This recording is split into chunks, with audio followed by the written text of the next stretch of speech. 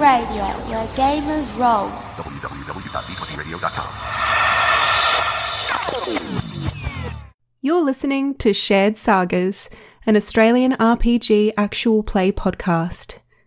This podcast features adult language and adult themes. Listener discretion is advised.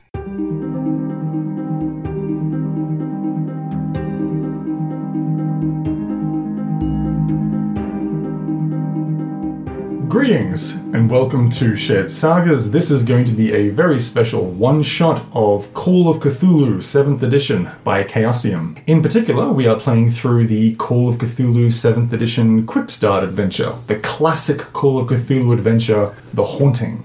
Honestly, an adventure that has probably been played through over the years more than any other Call of Cthulhu scenario. It always turns out differently. It's going to be lots of fun. Let's find out who is playing today. Let us begin with you.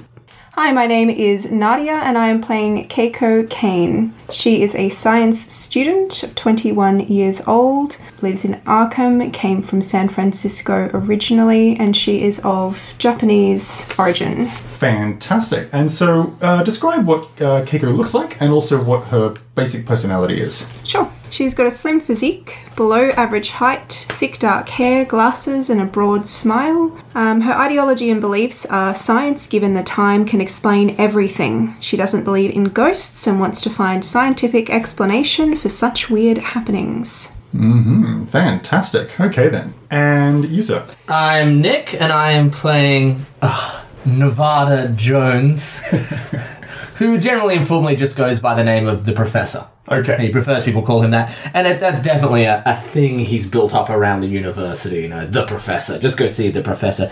He's a rough around the edges archaeologist. Okay. He does teach. He prefers to wear, like, rough and tumble, ready rare. On an average day, you'll catch him in sort of tan khaki, sandy-coloured shirt with the sleeves rolled up, brown leather waistcoat, Sam Brown belt. You know, it always looks like he's ready to be out of the university in a minute and off adventuring. He does love teaching, but the call of the wild is, you know, strong to him. Great. That's awesome. And I mean, just to be clear, we're using the pre-gens from the Call of Cthulhu 7th edition box set, which is really, really great, and we'll be possibly doing the adventures that are in that as well. But the pre-gens are really cool, and they're very straightforward, so I thought we'd use them today.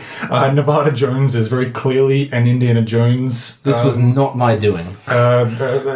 Pastiche. Pastiche, yes, thank you. Let's call it that way. Complete with Akubra and all. Okay, so what binds you together is a couple of things. First of all, you have recently opened up a private detective agency in the city of Boston, and this adventure takes place in 1920 in Boston, Massachusetts. You are members of a secret society, not really a secret society, of an academic society known as the Society for the Exploration of the Unexplained. It is an informal, extracurricular society based at the Miskatonic University in Arkham. The society was founded in 1889 by a group of professors and students who had a mutual interest in unexplained phenomena. The SEU has gained some minor public notoriety through their assistance in a number of police investigations that came to the attention of the press. The members of the society are often sought out by the authorities as well as private individuals who are in need of help with all manner of strange mysteries. Nowadays, you normally just meet once a month in a private reading room of the university's library, where tales of exploits are shared and current mysteries conjectured. So when an interesting case is presented, the leaders of the SEU choose the most suitable investigators from amongst its members to tackle the mystery. And that is what brings us to the opening scene today. Did we want to go into our history? Actually, yes, please do. So, first of all, go into your personal history, how you came to know each other and so forth. So, I believe, as discussed, the professor was working on an investigation, perhaps looking into a renowned psychic of the area. Some kind of medium spiritualist left over from the 1800s or some nonsense. Yeah. And basically, Keiko, as his teacher assistant one day, walked in and saw these notes and scribblings and photographs on his desk and was able, just to kind of looking through these things, as a bit of a nosy person that she is, was able to kind of piece together that this person was a fraud and was able to point that out to the professor. Ever since then, their mutual interest in both the paranormal and specifically Keiko's enjoyment of disproving the paranormal or being able to explain it through scientific means that they have an interesting intellectual connection. That's awesome. Okay. Cool. And conversely, I was thinking, just like Keiko has shown me that, not everything is, occultish. One time, I saw a number of artifacts around my office, a typical ramshackle professor's office, but included with many, many artifacts. Right. And one time, late at night, Keiko perhaps heard whispering coming from one of the artifacts. One that, in sort of the locked cabinet. And, after going through several different possible explanations of scientifically why this might be true, is left with this feeling that perhaps we both benefit from each other's, I have that occult knowledge. Nice. And you have that scientific rationale knowledge. Thus we make a good investigative team as we both keep each other open to... We kind of cover each other's blind spots. Yeah, exactly. That's awesome. And that's an awesome dynamic. So, as we begin our scene today, we see the interior of a small reading room in the Miskatonic University Library. The two of you are there. You are packed and ready because you know that you are to meet with a client that has got a case for the society, and that you are going to be paid relatively handsomely to do this one. Not always the case, by the way. You don't often get paid for everything. Sometimes the society will just ask you to do something for the academic thrill of it all, or just for the for various other reasons. But in this particular case, no, it's a paid job, so that'll be great. It is October. Outside we can see, of course, the fall leaves decorating the huge green grass of the Miskatonic University lawn, and we pan in and we can see the two of you sitting in the beautiful, rich Chesterfield couches around a small reading table. Oxblood red? Of course. Yes. Of course. No, wingback chair? Yes. A little fireplace roaring in the corner, and a nice big, thick red carpet separating the two of you as your client, as expected, at approximately 8 a.m., knocks on the door. I assume one of you lets the client in. You were told, by the way, it isn't a mystery, you were told that the client is a landlord called Mr. Knott, who has a job for you regarding a house in Boston. Okay. All right, so just to clarify, we are in Miskatonic now, where we're based, but the job is in Boston. Is in Boston. Okay, right, Sorry, okay. Yes. No, that sort of tallied with what you said before, but I just wanted to make sure. No, that's a very, very good thing to point out. This is just a little prologue, I guess, as you meet the client and find out. Prologue. Indeed. So, opening the door, you can see Mr. Knott. Mr. Knott is a short, scrawny man. He's all skin and bones. He's got oily black hair, which is slicked back. He's someone who's probably in his late 20s, but looks more like late 30s. He obviously has a lot of drinking and smoking. So like a rat that was turned into a human. Basically, yes, like an animorph that was stuck halfway through. Yeah, okay. A rat animorph. Yes. Go Applegate references. Jesus. He has very thin sort of reading glasses. I mean, they're spectacles, but they're so narrow that they look more like reading glasses. And he peers at you for a second over them, and then is dressed in a relatively expensive suit, though. Like, his suit is well maintained and well pressed, and he's obviously very upper middle class, which, being a landlord, you presume would in fact be the case. He has a satchel tucked under his right arm, and he doesn't look nervous, but just kind of looks around in curiosity. You can tell that straight away, you can see that he sort of finds this whole thing a little bit strange, but probably is leaning towards desperation. So, he gives you a little nod of his head and extends a hand to shake whoever opens the door, actually, whether it be... It'd be me. Okay, well, he offers you a handshake. And then he goes and sits down and says, hello, thank you so much for agreeing to take this case. I realize it's a little bit unusual. I mean, as you may have been told, I'm the landlord for a house in central Boston. It's known as the Corbett House. The former tenants, the Macario family, they were involved in a tragedy a few months ago, and since then, honestly, the owner has not been able to rent out the house, or should I say, I have not been able to rent out the house successfully since then, and it's getting to be a bit of a problem. The owner wishes to understand the mysterious happenings of the house and set matters straight. It's an older place. Now hold up there, chum. Am I to understand that you're not the owner? No, I'm the landlord. I see. I work for the owner. Sometimes they're the one and the same. No, I'm sorry, that's true. I should perhaps have clarified, pardon me. And who is the owner? Well, my employer doesn't really wish to become involved in this. He finds the whole thing rather strange, but his name is Mr. Daintree. So as to solve your case, best to give us all the information, you understand. Listen, the important thing is that Mr. Daintree really wants this matter solved and solved quickly.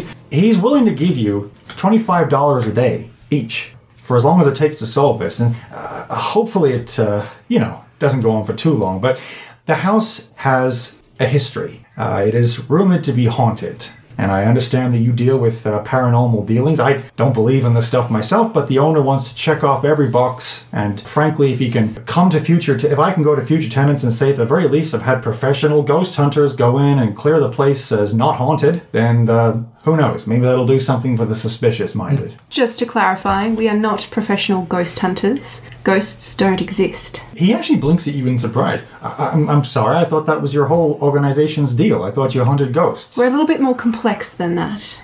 Pardon me, ma'am. I meant no offense. I have some questions, if that's okay. Absolutely.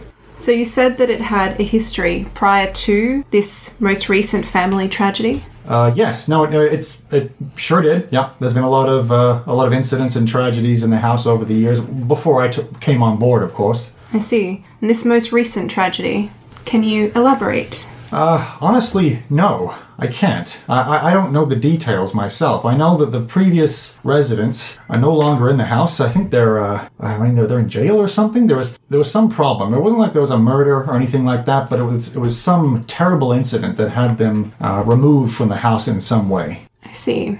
I know it's not a murder because that's something that has to be declared, and I have to declare. Would you be able to furnish us with any details of the house in paperwork, perhaps the schematics of the house, any documentation on ownership prior to Mr. Daintree? Well, honestly, I don't really have a lot of those records, but I can certainly tell you that you can find that information there on site in Boston. You can go to the Boston Globe, you can head to the Central Library, or even the Hall of Records. Okay. And what do you think? At the very least, I can probably provide you a floor plan. That would be great. I'd appreciate that. Okay. Any thoughts or further questions, Mr. Jones? What's that in your satchel, then? I assumed it was a big load of information for us. Oh, no. This is for other clients. This is you're not my only stop today. Whilst I'm in the university, whilst I'm here, I'm going to be overseeing a bunch of other properties. Fair enough. And this Mr. Daintree, he wants it handled quickly and quietly? Oh, I mean, yes. Obviously, no further scandal is wanted. Discreetly find out whatever you can about the place and give it the all clear for not covered by ghosts, and we're good to go. Do you happen to know the current residents of the Macario family? No, I don't, actually. I know that they were removed from the house before I came on board as a landlord. I think How long ago was that? That was a few months ago. How many? How many what? Months ago. Oh, I'm sorry. He looks up his dates. Yeah. He says, 2 months ago. 2 months ago.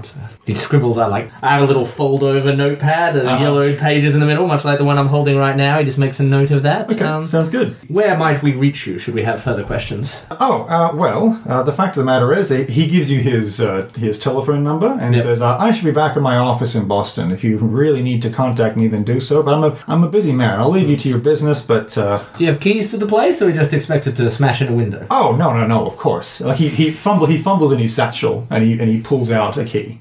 And actually, he says, wait a minute. And looks through some of the older paperwork, like paperwork that he has tucked deeper into the satchel, and then he pulls out a floor plan and says, that's it. There you go. Brilliant. Useful chap.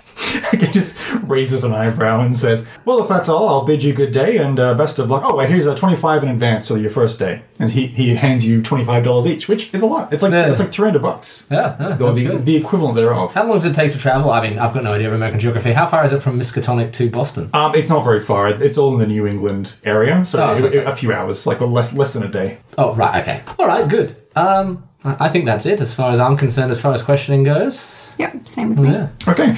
In that case, I think we cut to you two in a car, in your vehicle, driving through the streets of Boston. You enter Boston from the north, so Port Town in the 1920s. We are right in the middle of Prohibition, so no booze for you. None of it. I absolutely have booze in what appears to be an old artifact. Everybody has booze. I've held out. More people have booze. Prohibition. So I deep in the Brazilian jungle, I found this idol that hurts to look upon. It appears to be some sort of octopus-headed crouched figure surrounded by coals. Anyway, I took it, hollowed it out, and filled it with booze and stuck a little cork in his head, and now that's what I drink out of, and no one wants to go near the damn thing. Every time I get pulled over, the police want to look at it, and you see the sanity ebbing from their face, and it's the best hip flask I've ever had. It's fantastic. Of course, none of that is correct. Now, as we see the car pull down the main city street, It is October. It is later on that afternoon. We'll say it's about 2 in the afternoon or 3 in the afternoon. So you've been driving for most of the day, and the fall leaves are descending all around. You can see that the streets are relatively busy. And of course, my question to you is where you would like to go to first. You as seasoned investigators, you know that it's often prudent to do some research on a place before you go there. The examples I would give is the Boston Globe, obviously. That's the newspaper, isn't it? That's correct. While they're not always forthcoming with records and clippings of old news stories and stuff that may have made the papers, it could be something that you can convince someone there to show you. You've also got the Central Library. That's always a great great place for any Call of Cthulhu adventure to begin research, is the library. Can I just say, first of all, during the trip, she would have been studying the floor plan. Oh, yes. Okay. I assume I'm driving. Yes, because I shouldn't be looking at the floor plan and driving. Keiko may be reckless. So, is there anything that I need to roll for that, or anything that I can see?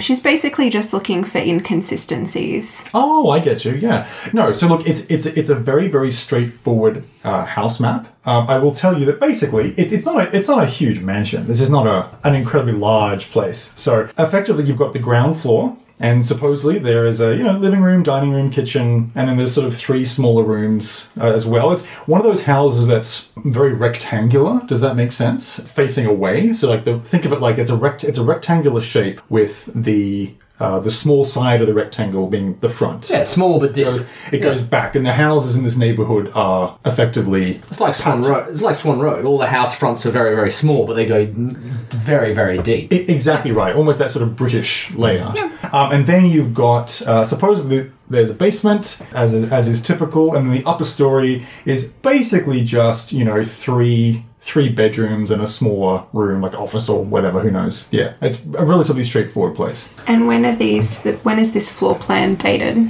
So the floor plan is dated. It's his that he was given to oversee the property now, so we'll say it's actually about 3 months old. Okay. I will, during the drive while you're looking at it, I'll turn to Keiko and say, what's your wager? Charlatan trying to drive up prices, or criminal, or supernatural? I know you won't guess supernatural, but, of the other two, what do you reckon? It's hard to tell. A lot of the time with house hauntings, the reason, if it is someone who is creating these disturbances, would be because they do not wish someone to reside in that place. So it may be that Mr. Daintree has a enemy who is trying to reduce his income by making sure that he can't profit from the tenancies. It may be that somebody who once owned that home wants nobody else to live there. That would be my money. I bet there's some body buried there. Someone killed someone, buried the body in the basement, and now is keeping the place haunted so no one lives there and finds out their crime. That's my money. $5 shiny says if it's a charlatan, it's that motivation.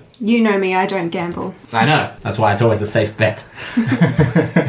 Nice. So where would you like to go to first? I think this is just my thinking, but Keiko kind of wants to get a lay of the land, quite literally. So she's got this floor plan. She's just looking at digging up any information on the house's history at this point in time. So either the library to find town records, or the Globe would be fine because they would be reporting on the instances that have, the hauntings or bad happenings that have happened previously. Right. Yeah, so library, Hall of Records, or the Globe. Which one would you like to go to? Hall of Records, I suppose, then, of those 3. Okay, and you're okay. What do you think? Remember, always, accommodation first. You remember what happened in Peru? Don't a repeat of that now, do we? I can't remember what happened in Peru. We've talked about this. Precisely. Sort out some accommodation nearby, I reckon. If nothing else, good for reconnaissance. Then, yes, Hall of Records. Sounds good. Do you want to find a location to stay that's near the house? Near-ish. I want to be able to get there in a hurry, and if we're doing late-night reconnaissance, trying to catch a murder in the act, as it were, I don't want to have to catch a bloody trolley home. I see. Okay. Okay. I'm just looking for a hotel that's close, hopefully within eyesight, or eyeline of it. Or just in the 20s, if I recall, there's equivalent of better rooms. Just find a set of rooms nearby, because because there was after the war, people had big houses, huge houses. Everyone lost whole families in the war, and so a set of rooms, maybe even just on the not directly opposite, but further down the street, essentially. No, that's okay. So look, it's Boston. There's definitely lots of little hotels, and if you wanted to find a local hotel that's in the neighborhood, hour, approximately. That's very easy to do. So we'll just have a little montage of you checking into a hotel with a very prim and proper middle-aged red-headed woman who shows you up to a... I mean, it's nothing fancy. It's it's very Spartan, but it's 2 single beds, and it's just a regular sort of brown and grey decor inside. The wallpaper's a little cracked, and the windows a little bit frosted with grime, but apart from that, it's perfect. What's the price, like $1 a night or something? It's like $1 a night. Yeah, outrageous. It is outrageous. So we'll say that you set up shop there. Yeah. You maybe put some paperwork in here. Question: Do we have a view of the house from this place? No, that's probably a bit much. It's more of a residential neighborhood. It's close enough. Good enough. You put it this way: you could walk to the house in like 5-10 minutes. Good enough. Yeah. Okay. It's discreet and out of the way. So actually, I mean, listen, I realize we're not going into a tense situation yet, but my question to you is, and it's probably important to note this as you sort of begin the adventure and start to beat the street, as it were, whom amongst you is packing armed? heat? Who's packing heat? You can. It's perfectly legal to. This is an era. This is a year where for $200 you can mail order a Tommy gun. I don't think that Keiko would have a gun. What's interesting is in her weapons, she's got a silver penknife and a hockey stick. I don't think she's going to be walking around with a hockey stick. No, but we'll say that maybe like in any investigative role, occasionally violence is needed. So we'll say you have that as a backup. That's why I have him. Maybe in the car or something. It's there. All your equipment is there if you need it, but it can just be in the car, or it can be... The hockey stick is in the car, then I've got the silver penknife in my purse, and I've got this brick. Yep. Great. I will have my gun on me. Okay. And a set of... It's not listed here, but I carry a pair of knuckle dusters as well. Right. No, fisticuffs. Okay, that's... Always some kind of ruffian trying to take my artifacts off me, claiming they're the real owners and I'm just pillaging their land. I hate to put the paranoia in you so early, but I'm just laying it all out so we don't have a situation where... I didn't mention, but I had 3 shotguns. So, with that then, you are going to... you pack up, you put all your stuff in the hotel room, you get it all nicely secured, and then you make your way to the Hall of Records, I believe. So the Hall of Records is a very, very boring-looking, nondescript government building. But, it's an older town, so it is still one of those large, almost slightly Gothic-looking places. As you walk in, you can see that there is an elderly man with a shortly trimmed grey beard behind the counter, and he just sort of looks you up and down as you walk in, and he says, "Hello there, how can I help you?" We're trying to find some records on the Corbett house. I'm hoping that you can assist with pulling them for us. He takes a deep breath as though he really doesn't feel like doing this morning and says, "May I ask what for?" We've been sent to investigate the happenings at that house by the landlord, Mr. Knott, and the owner, Mr. Daintree. It's all on the up and up, I promise you. No, that's fine. I mean, listen, he can't stop you. The Hall of Records are accessible. Public access, right. Exactly right. So he leads you to the general direction, pulls out a great big stack of files and puts them on a table for you to sort of sit there surrounded by cigarette smoke cloaking the air as, some people sort of cough and shuffle through paper around you in this big echoing building. Anybody that wants to can give me a library roll. Are you better at library? I would assume so. I'm 50. What are you? 40. Okay. I am going to try and, while you research, and I'm going to try and sweet talk the guy into maybe pulling out the stops for us. Oh, so helping you out almost? Yeah, like I'm going to get him to research any crime around the area or anything. Okay. Can you... Okay, good. So first of all, what do you say to him? And then, depending on how you role play, I might give you a bonus dice. All right, so I will basically... So he looks bored. He looks bored. It looks like he's jittering for something. Get him excited. That's exactly what I'm going to do. I'm going to go over there, and in my pockets I have like little knickknacks and things, and I've got like underneath my shirt I've got like a big tooth on a chain and everything. Okay. All right, chum. You see this? Do you know what animal this came from? I'm sure I do not, sir. This is from a saber-toothed tiger, a Smilodon. You might think they're extinct, but let me tell you, they may be now. After I ripped this from the jaw of this particular beast, and on in that manner, I will tell him a couple of thrilling stories, all right, Chum, largely made up, about my adventures in deepest, darkest, whatever colonial country I was in, and really get him involved in our little adventure here, and basically try to sell to him that if he were to help us, he could become part of this next amazing story, this next amazing adventure. Oh, okay, that's good. Okay, you can have a bonus die for that. So bonus 10s? So I'm sorry, we should go through the system since this is the first die roll. So this is a percentile system, just as it has always been using the Call of Cthulhu role-playing game. Basically, you're going to make a percentile roll. You're going to try to get equal to or under your skill there. Now, you'll note that next to your skills, you've also got what appear to be your half and your fifth value. Okay? Mm-hmm. So what that means is that if ever a task that I'm asking you to do is particularly difficult, you may have to actually roll equal to or under half your skill. And then if it's extremely difficult, if it's the kind of task that, honestly, it's one step away from me saying, no, don't bother rolling, it's impossible, then you might have to get an extreme difficulty, which is your fifth value. And so it's all based, basically, so the good news is that there's no math required when you roll. When you roll, it's just you look at the number, is it less than what you're going for? Yes, great. That's math, Tom. Okay, but you know what I mean. There's no addition or subtraction. I'm out. No one said that. No. I'm done. No one bloody told me there'd be counting. I was told there would be no math. When you have, now, similar to like D&D 5th edition, you have got advantage and disadvantage. And what they call this is the bonus die. Okay, so it is possible, unlike D&D, to get up to 2 bonus die or 2 penalty die. And basically that's just an extra 10s die that you roll, and obviously if it's a bonus one, you take the best, or the lowest. The worst, yeah. In this case. And let's see how we go. So first of all, what is your charm? 50. Okay, that's pretty good. Now, this is standard, okay? Yeah. This is not an extreme, incredibly difficult thing to charm. He's a bored bureaucrat, and I am an entertaining fellow. Let's do it.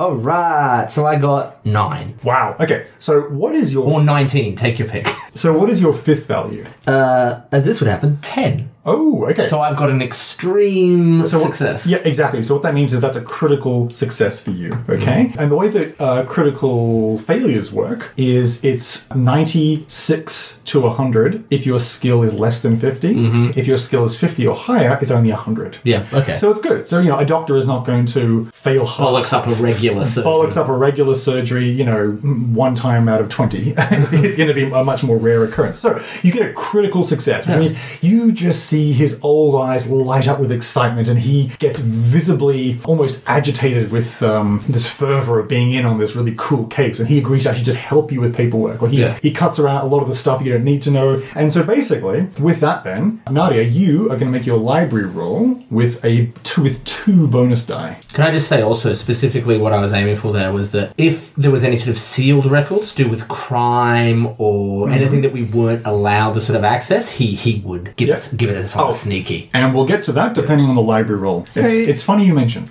I don't understand how bonus die work with a percentile system. Okay, so see this 10 one? You're actually going to roll 3 of them and take the best or the lowest. 78, well that's good because that wasn't good. 58, so still not good enough. 98, so no. Okay, so... Not a single one. So what was your skill? 50. 50, and you only got 58 was your lowest. Yeah. Okay, so Damn it, Keiko. No, that's okay. I got too drunk today. I've forgotten how to read. I told you, stop drinking out of the Cthulhu flask. That's a 2-sip max per day. So look, and here's a good case study in what to do in investigative games or in Call of Cthulhu games if you fail an information gathering roll. So it's always up to the keeper to determine what a failure means. So in this case, it does not mean you don't get the information. It just means it takes you a fucking long time. So you intended to pop in and out of here in an hour or two. You are here most of the afternoon. It was already mid-afternoon. It stretches on into the late hours of the evening. But And you would think that she hates this, but she loves it. I know. This is her jam. I, however, am getting restless. Yeah. I don't mind a bit of research, but it's really just seasoning for the adventure. okay, so... And we've been in here a season too long. Okay, so what you find in this Hall of Records here is that the executor of Walter Corbett's will, And he was the original builder of the house, I presume. yes, was a Reverend Michael Thomas, pastor of the Chapel of Contemplation and Church of Our Lord Granter of Secrets. That doesn't sound like a legit church, Tom. Now here's what's Continue. here's what's interesting. The Register of Churches notes that the Chapel of Contemplation was closed in 1912, and there's a sizable chunk of records here missing because they fall under criminal activity.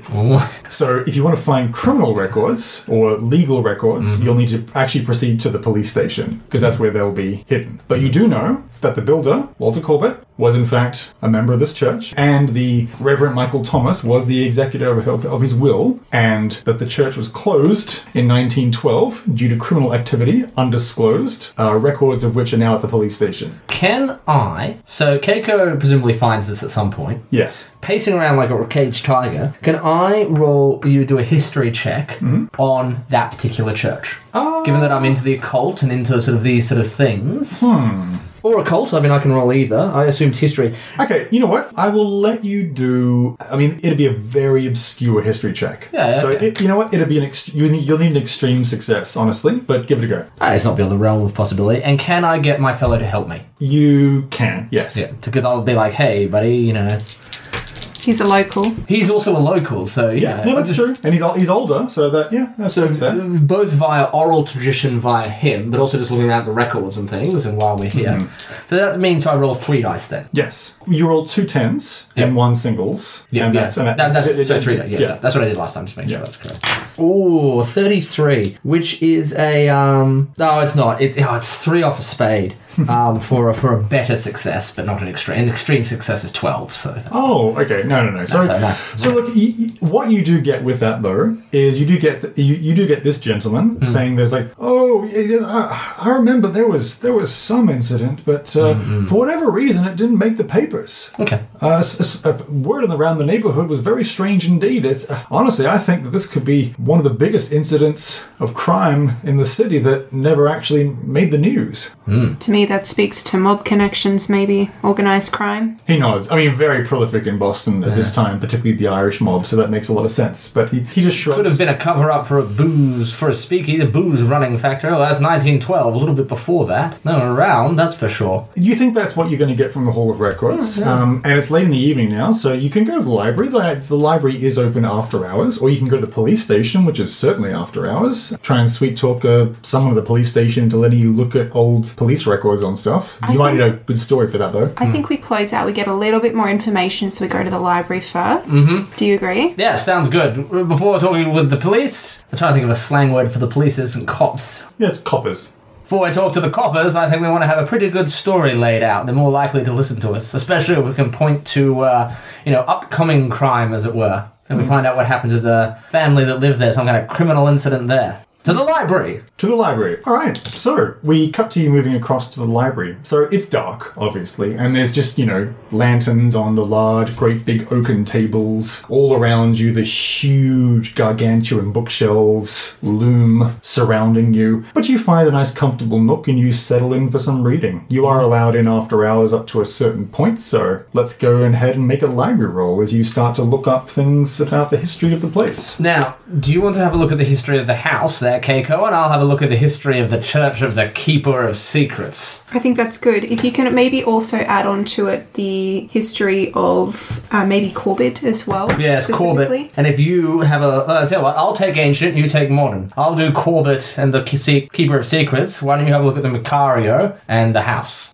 I can do Break it into our respective areas, as it were. Now, with Keiko, one of her meaningful locations is libraries. I don't know if that has any kind of mechanical impact to what's about to happen. Not in particular here. What it means is that's to do with sanity, right? So if ever you encounter a situation where you can lose sanity, there's mechanics in the full rules, which allows you to retain some of that by, or healing your sanity loss by going to a meaningful location, your connections and stuff like that. Cool. So it won't apply in this particular case, but no, go ahead and give me a library use roll. Mine is a bar with strong drinks. 47. Woohoo. That's great. Okay. And so that is less than your... 47 under 50, yep. Fantastic. Can you please give me 2 more rolls? 16.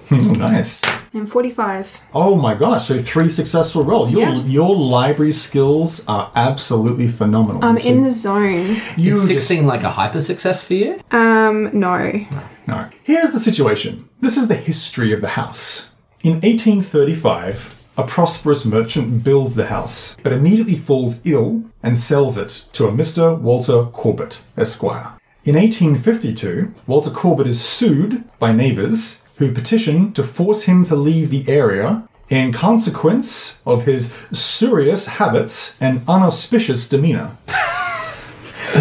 Such a... Such a I don't like your child, madam. Yeah. He has an inauspicious demeanour. It's such a Wild West fucking thing to happen. Okay, evidently he wins this lawsuit, and his obituary in 1866 states that he still lived at the same place. It also states that a second lawsuit was being waged to prevent Corbett from being buried in his basement as provided by his will.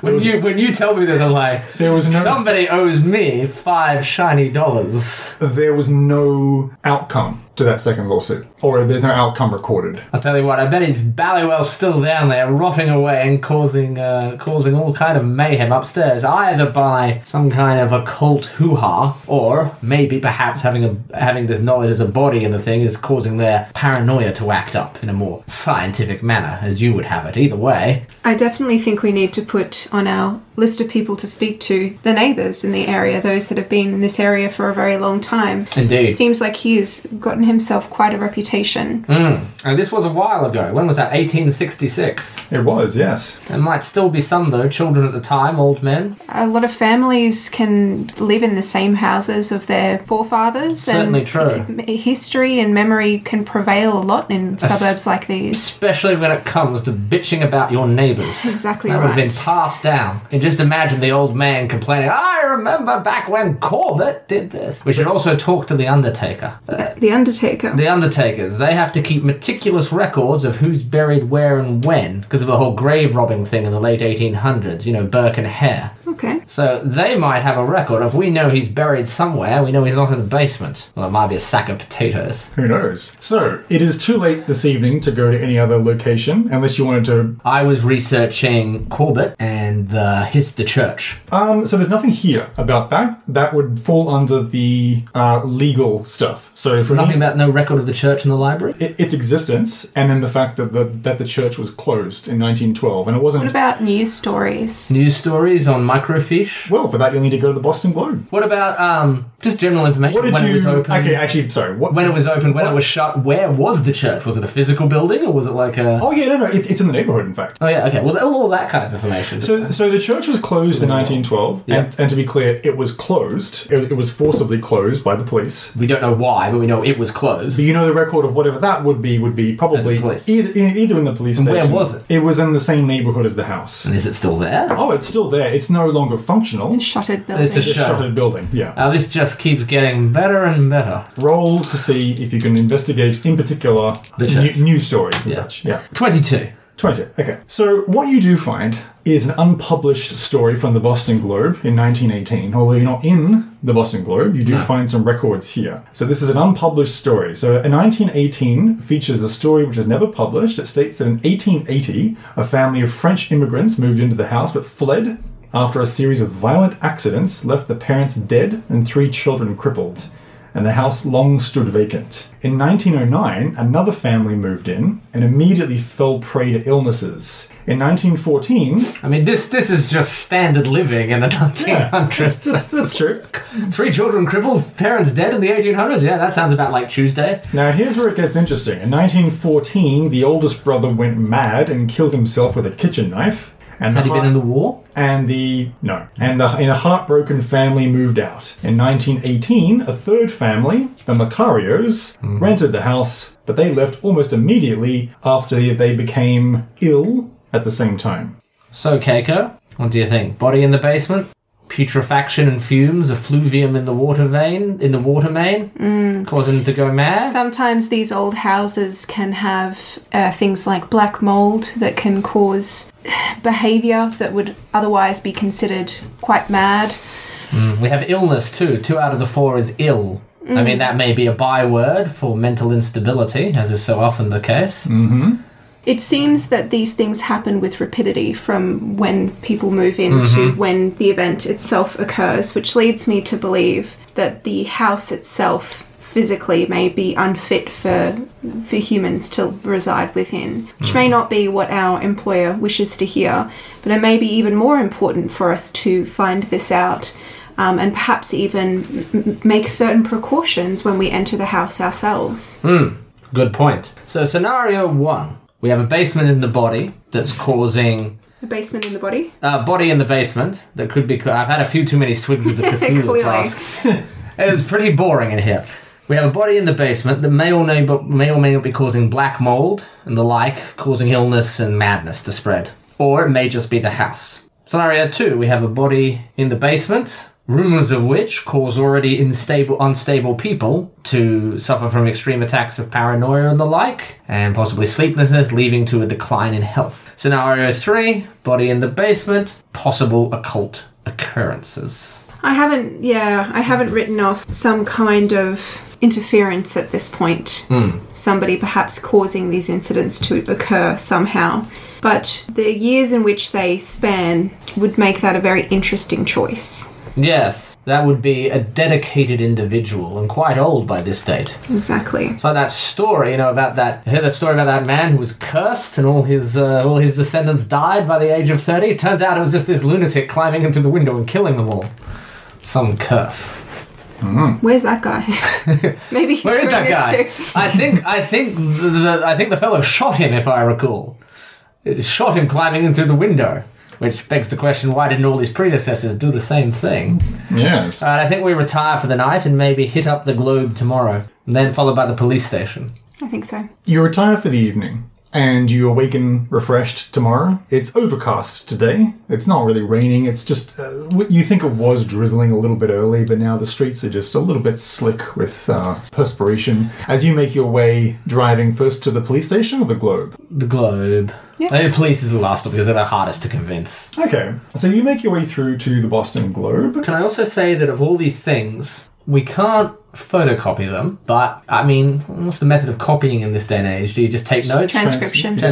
Take a photo? Can we, You have a camera. Well, Yeah. the problem is that the it'll take ages to delay develop. No, I actually encountered this very issue the other day when we were like, we had to look up when photocopiers were in existence. That's not for a while. It's the 60s, I think. Yeah. It was technically in the photocopier was invented in 1937, but it wasn't available Public. anywhere until, Much later. Yeah, okay. Yeah, so we transcribed some official-looking notes. Yeah, so, as a student, she would absolutely have shorthand. Yeah. Oh, So- yeah, you're keeping records of all this. You're There's taking more notes, records to okay. show other people.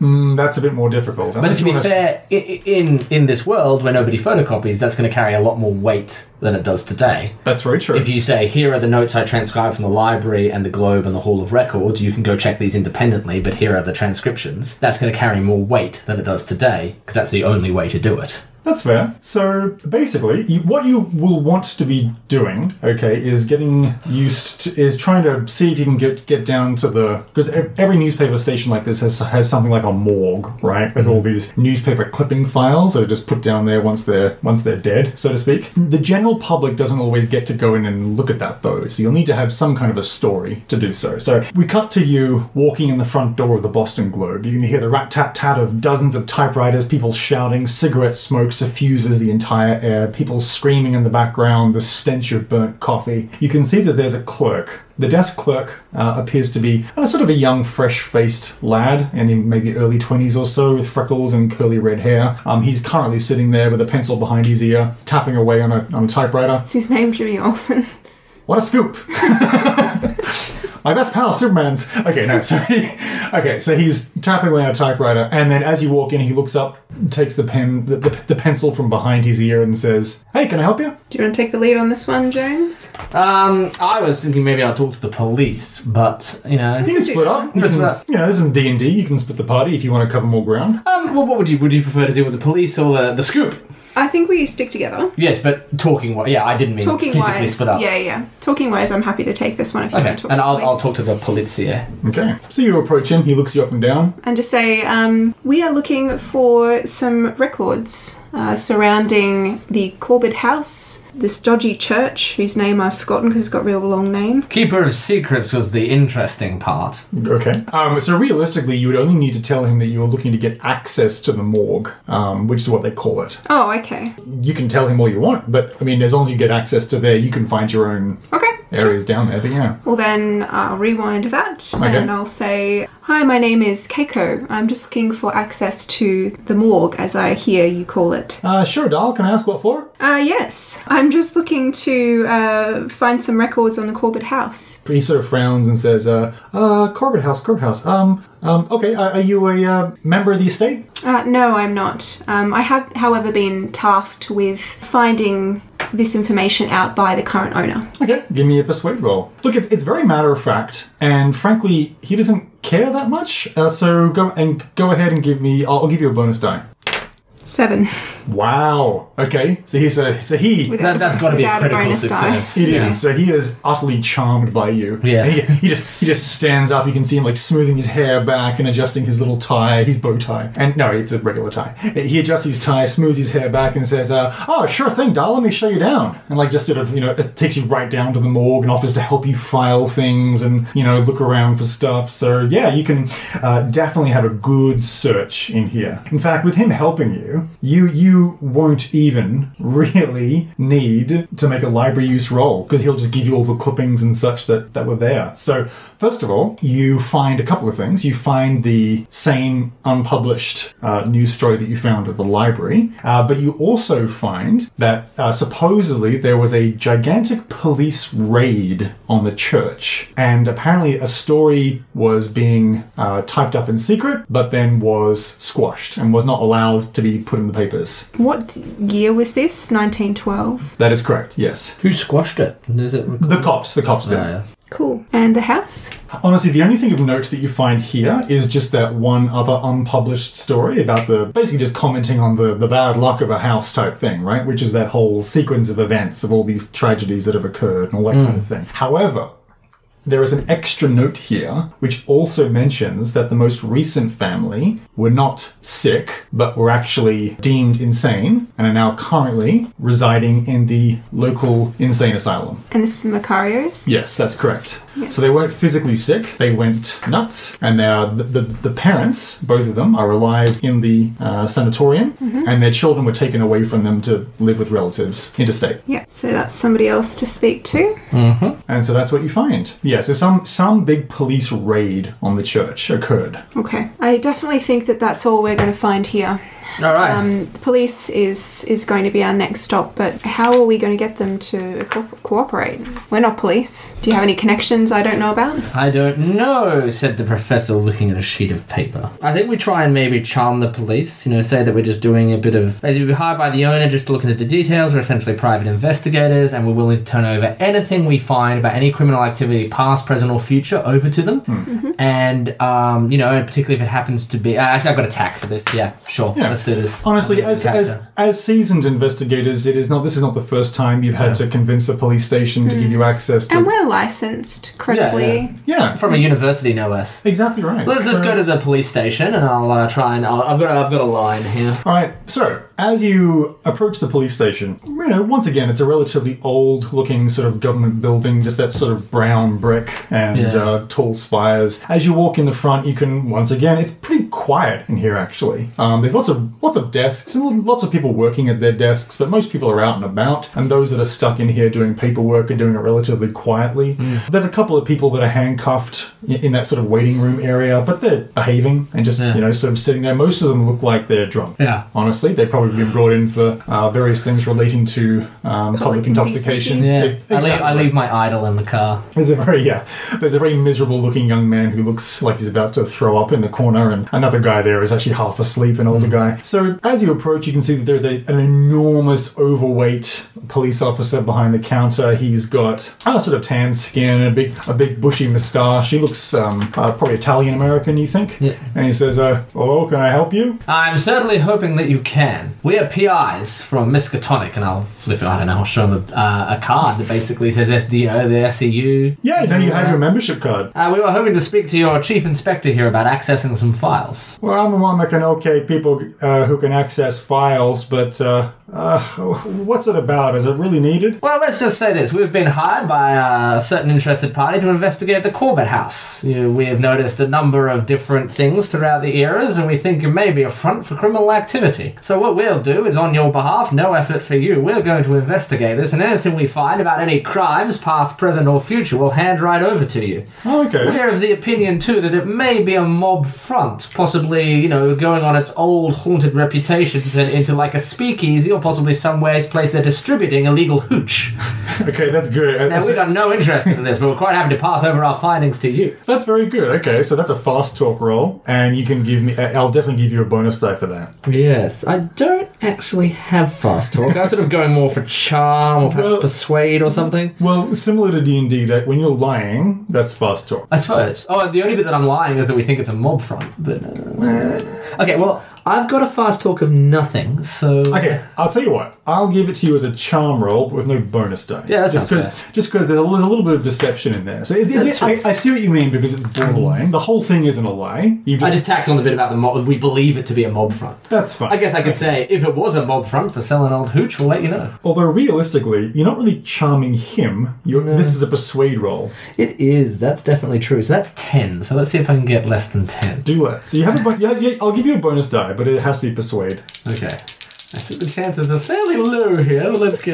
Well, I got 24, which is still way double what I need, because persuade is 10. So, he says, forget it. I'm not letting any more PIs nosing about. We had one last week that was a real troublemaker. Scram. You can try instead now, if you like. Pick up his slack.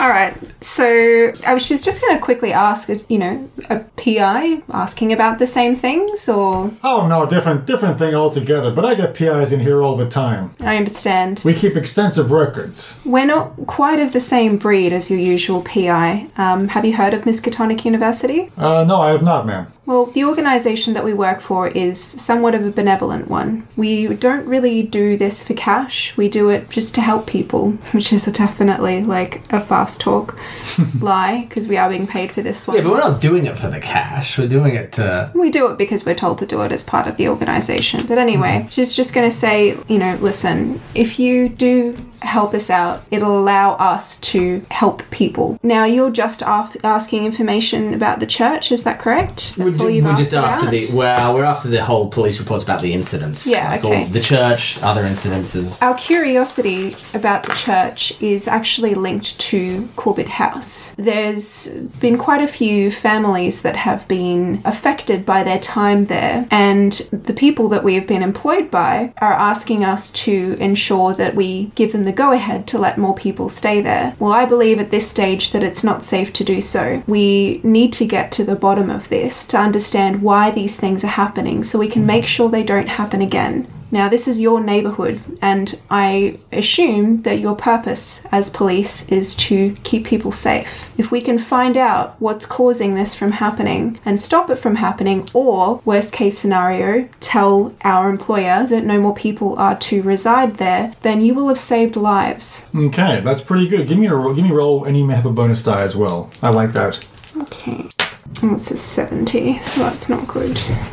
And 10. Wow. So no, is it 100? That's 100. No, 100 is the double zeros. Oh, 100 is doubles. So it is... So that's 10. It is 10 then. Woo! Okay. I always get confused with that one. No, that's okay. So that's a critical success, I believe. Is that correct? Under 40, no. Oh, sorry. Pardon me. It's under 20, which is my half, but not my quarter. Oh, it's your 40, not 50 for your persuade? Is that correct? Okay, that's fine. Well, hey, look, it's still a success. So he just sort of takes a deep breath, takes a big sip of clearly burnt coffee, which has probably got a little bit of whiskey in it, and just sort of says, all right, fine. And he leads you with a grunt and a groan and a creak of his chair. He gets up and he leads you effectively back to a file room and allows you access to some police records. So you're in a basement right now, opening up filing cabinets and going through paperwork. So you can go ahead and give me a library use or a research roll. That is 5 under 50, which is critical success. Fantastic. Okay, so you find everything that you need. You find it quickly. You are honestly 20 minutes in here, and you find exactly what you need. So you find everything you need to know about the secret raid on the Chapel of Contemplation. The police raid was occasioned by affidavits swearing that members of the church were responsible for the disappearance of neighborhood children. During the raid, 3 policemen and 17, what they describe here, their words, cult members, were killed by gunplay or gunfire. Or fire. Sorry, gunplay or fire, because the church burnt down during the raid. Autopsy reports are singularly lacking detail, and they are all uninformative. And there's some sort of side notes from the officers about how frustrating that was. As though the coroner had not actually performed any examinations at all. 54 members of the church were arrested, and all but 8 were released, however. The records hint of illegal intervention in the proceedings by an important local official offering stories of the battle, the biggest criminal action in the city's history that never made print. So what were they doing then? Well, the Supposedly detail... stealing children. So supposedly, they were kidnapping children. Children that were never found. Children's corpses never found. But apparently the response for the police raid was so violent and brutal, and the cult in that particular church was so well armed, that they just had that enormous shootout. Basically the biggest incident of violence like this that never made the papers. Did the case continue after that, though? Were they able to resolve in any way, shape, or form what... As mentioned, actually was? some were deemed to be just, effectively indoctrinated members of the cult, and they were released. 8 were not, and they're still in jail to this day. Under charges of child kidnapping. Of kidnapping and attempted murder on police officers, because apparently they opened fire first. Okay. Pastor Michael Thomas was arrested and sentenced to 40 years in prison on 5 counts of second-degree murder. However, he escaped from prison in 1917 and fled the state. Never found. What date was that? 1917. 1917. 3 years ago. So, we cut to you walking out of the police station onto the steps. There's a cold autumn wind, a few autumn leaves rustle past you, along with some trash, maybe a newspaper flopping along the street. What do you do? I think it points pretty clearly to the church's involvement here. Sure, but it doesn't explain why, nor their ability to access each family that was moved into that property. Did each family have a connection with the church and then they were moved into the house? Or did the church, continuing past their apparent closure, continue to target the people within that? It still doesn't add up. It may be that, something very valuable is in that house, possibly related to the church, and they've been trying to keep it unoccupied for long enough to exhume it or dig it up or whatever. Say they thought the body that was possibly buried in the basement some kind of holy relic in a deranged state. They'd need time and access to be able to do that. So every family that moves in, they poison somehow, some sort of poison that drives people mad, like Rajija, and, drive them off. It's never long enough, and another family moves in. Could be something as simple and as banal as that. I say simple, but you know what I mean. There's certainly a couple of things it could be. So there's still some areas you can go to find more information. You clearly need more information at this stage. So I think it's time to hit the house. Yeah, the thing that we can do as a part, like our list of objectives, and we can do in whatever order, would be to speak to the Undertaker, as you previously said, speak to the Macarios, who are now in the insane asylum, speak to the neighbours, and obviously attend the house as well. So I think that we actually go and check the house out. And there's also speaking to the cult members who are still in jail. That'll be very difficult to organise and probably beyond the abilities of you to wrangle. But there's also the church. The burnt out remains of the church are still there. That's what I was going to say, is whether or not it's still operational, it'll be hard to tell. If it was operational, perhaps they are still working from that location in secret. If not, though, it may lead some clues to, where they may be operating from now, assuming that they are. Of course, the church may just be a giant red herring. It may simply be that this house is, severely damaged. The incidents are all linked by the Reverend, who we cannot speak to now, as he has seemingly escaped from prison, which is an interesting feat in itself. I say we probably just go to the house, but we need to make some precautions. And she takes out a pair of her leather gloves, hoping and assuming that you have the same. I do. And then we'll, you'd probably have both of these, a couple of bandanas or something like that, affix them around our face. Oh, okay. If it is something airborne, absolutely, like black mold, that would be exactly what I would do, is making sure that I can't touch anything, making sure that I'm not breathing anything in. Some kind of pestilence or putrescence coming from the basement. Maybe effluvium, dissolved bone in the water tank. She would also, she doesn't have this, so her biggest skill is biology and science, right? So, she does have a science kit, cool, because she'd be wanting to do some testing at this point. Absolutely, that makes perfect sense. So just so I'm clear, rather than going to the chapel or the remains of the chapel of contemplation or the sanitarium, you would like to proceed directly to the house. Yeah. Yep. Okay, no, you can do that. I Absolutely. think also stopping by the hardware store on the way, I'm going to pick up a pickaxe and a shovel and an axe. Done. That's fine. Like 50 cents each or something. Yeah, that's where we'll have a short montage of you walking into a hardware store and purchasing those things. Axe, pickaxe, and shovel. Axe, pickaxe, and shovel. Done and done. So, thus armed with your new digging equipment and, well, I guess, general construction and destruction equipment, you load up your car with these tools and you proceed to the house itself. Thanks for listening to Shared Sagas. All music on the show is used under Creative Commons. Check the episode notes for full details.